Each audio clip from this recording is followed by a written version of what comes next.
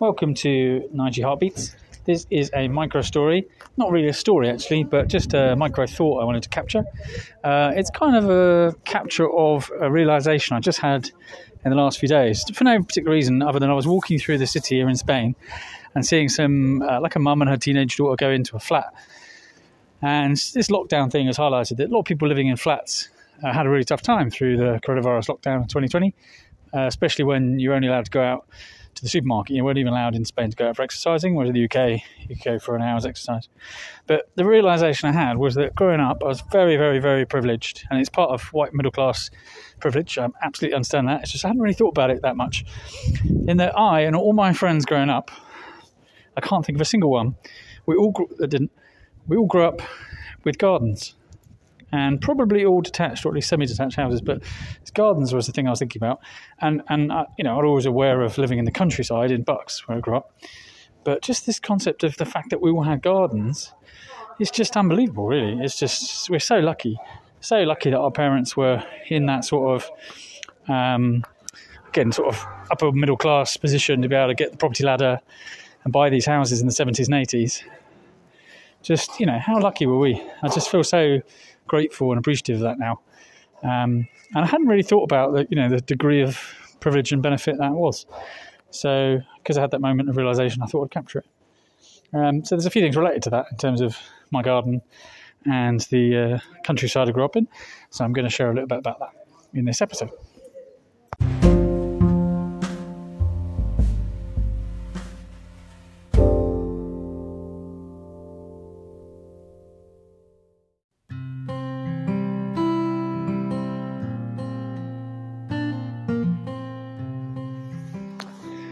Welcome podcast episode listeners to Google on Google Maps. Go to Stocking Lane, High Wycombe, and just have a look on satellite view mainly. See, I won't sort of be specific about which house it was that I grew up in. Don't think that's that relevant. And my mum's still there, so keep a bit of sensitive data private kind of thing. But have a look at the houses with their gardens and the fields around and the woods and things.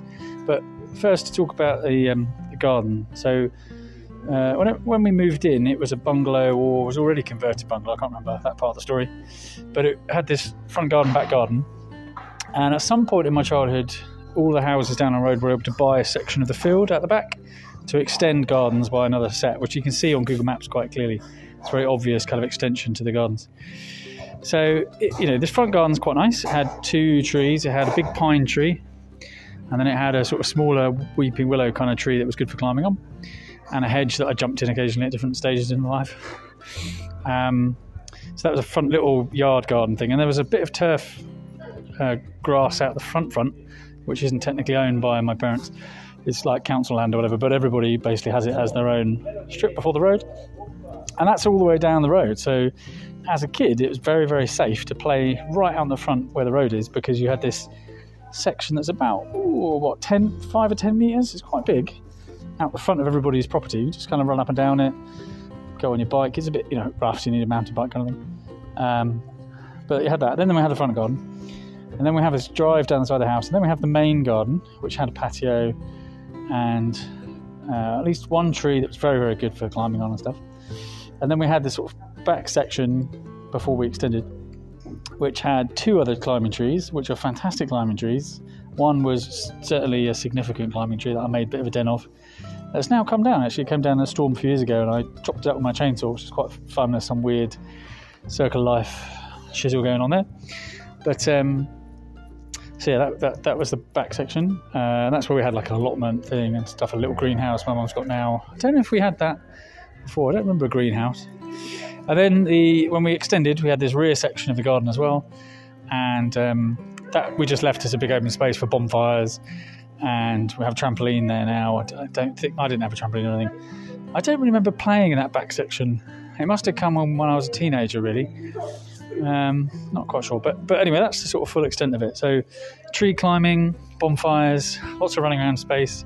There's a couple of photos of me and my middle sister Sally mucking about in the garden, when we were sort of like between 8 and 10 or something roughly. Very cool. It's just so amazing. How amazing is that? Just unbelievable, really. And so, I feel very appreciative and lucky and grateful. So yeah, that was our garden. Good choice, parents. Excellent choice. I mean, we did something similar with my kids actually. We were living in a house that was a nice house, but the garden was really horrendous for kids. It was quite dangerous with concrete steps, and there was a little stream at the bottom. And we had our firstborn with our two older kids, but our firstborn baby together. We realised it was a dumb place to try and raise a toddler. So that's when we moved house, and we specifically chose a place that was a much smaller house, quaint and old, but much, much smaller. But the garden was fantastic, and it ended up being a really, really good choice in terms of garden. Just an amazing space for a toddler to grow up in, like I had, really. So, yeah, very pleased that my parents chose that place to live in, and particularly that house with particularly that garden. We had a quirky thing about a house, just as a side note as well. I mean, very privileged with the size of house that my parents were able to get, because it's 4 bedrooms. So downstairs, it's a converted bungalow. So the downstairs had 3 good-sized bedrooms that were us 3 kids in, which is very unique. I don't think I've ever met anyone else whose kids slept on the ground floor. And upstairs, in the converted bungalow upstairs bit, was my parents' double bedroom, and there was a little small box room up there as a spare room for my nan and stuff. So, quite unusual for the kids to be on the floor, I've found out since. But amazing that we had a bedroom each from the start, probably from my start, because I moved there when I was about 1. But, I just wanted to recognise mainly the garden part, but sort of think about it now, the house and bedrooms as well. Because I think my 2 kids had to share all the way through until quite a late stage. So, okay, so that's the house.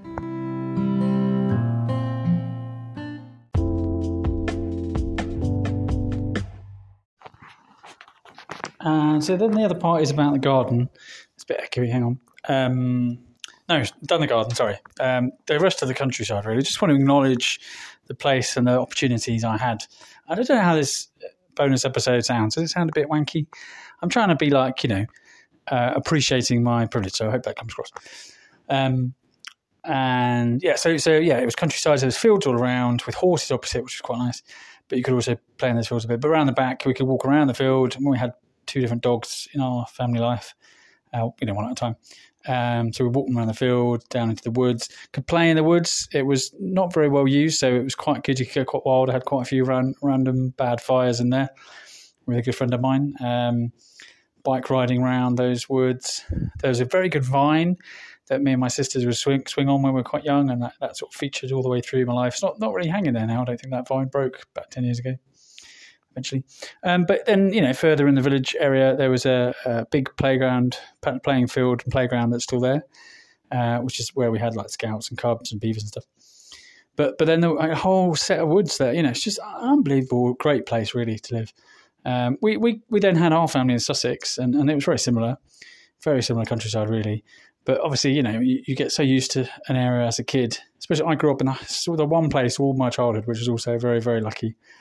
So I really got to know the woods and all the good places to go. And it's really lovely to go back now. And the woods are quite different. You can still find like the occasional tree that you had an adventure with, or, whatever. So that's all I wanted to say really, was just, realising what a great experience that I got from that as a part of my childhood. So again, thanks parents, good choosing, good choice.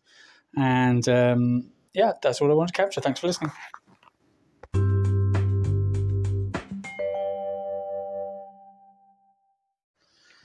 You've been listening to a Nige Heartbeats podcast, bonus episode.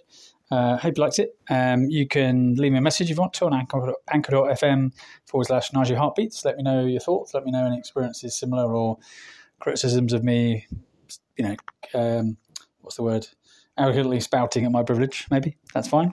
I'll take that. If you enjoyed this podcast, then I've also got my other podcast, which is called Nige Beats, Nigey Beats. And that's about my story doing various DJ and music-related activities over the years, and especially kind of recently, but also back at university days. So check that out if you haven't checked that out already. And thanks for listening. This has been Nige Heartbeats.